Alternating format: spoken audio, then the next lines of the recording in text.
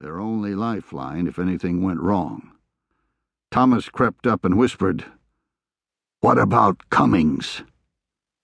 Specialist Cummings was the only other American on the team. The remaining 4 men were Montagnard mercenaries, recruited for their fighting prowess and their fierce hatred of the Vietnamese. All belonged to the Ground Studies branch of the U.S. military's Studies and Observation Group, more commonly called SOG. The cover name made it sound like they were a bunch of scientists out taking soil samples to improve the South Vietnamese rice crop. In reality, they were Special Forces soldiers who'd volunteered for top-secret cross-border reconnaissance missions into the country's neighboring Vietnam to develop intelligence on enemy movements down the Ho Chi Minh Trail. Specialist Cummings was new to SOG's Command and Control South, the element responsible for Cambodia, and was accompanying Hale's team as an orientation before assuming 1-1 duties of his own on another team. Hale had forgotten he was there. He motioned Cummings over. Speaking in a whisper, he told the 2 men what he'd found. As expected, they were skeptical, which aggravated him. How was he going to convince the boss at CCS if his own team doubted him? "I got fucking pictures. I'm telling you, there's a headshed meeting going on between the NVA and a bunch of foreign advisors." Thomas grabbed Hale's arm as his voice began to rise. "Shh, Jesus! Remember where we are?" Hale abruptly became quiet, with the entire team straining to hear anything out of the ordinary in the jungle growth. His team was on day 4 of a 5-day mission, and the strain of working alone deep inside enemy territory was wearing them down, with last night bringing them to the breaking point.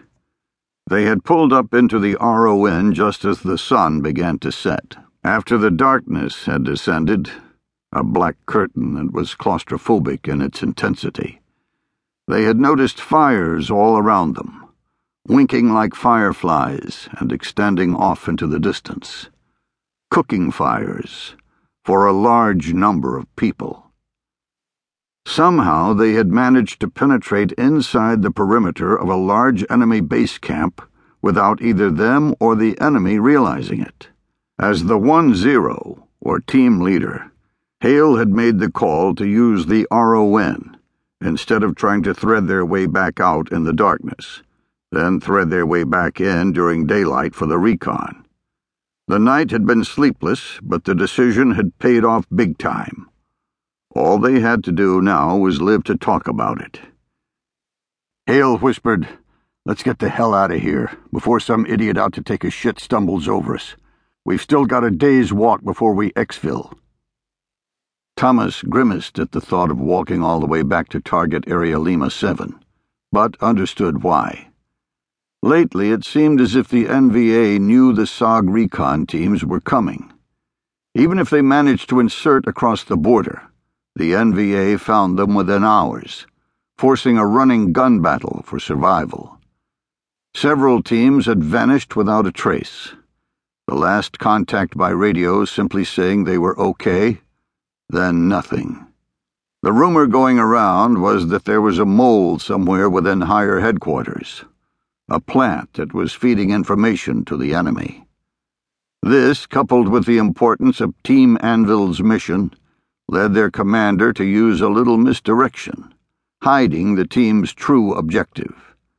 The operations plan was fake, detailing the team moving northeast into target area Lima 7 after infill. Instead, they had walked southwest into Kilo 8 for their real objective. But due to the sensitivity of this undeclared front, they would need to return to Lima 7 for pickup.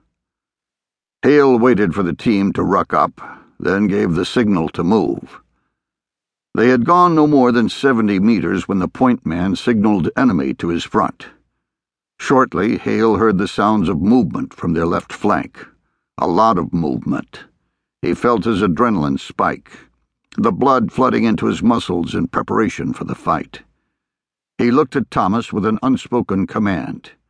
Thomas prepared to call the forward air controller flying somewhere nearby.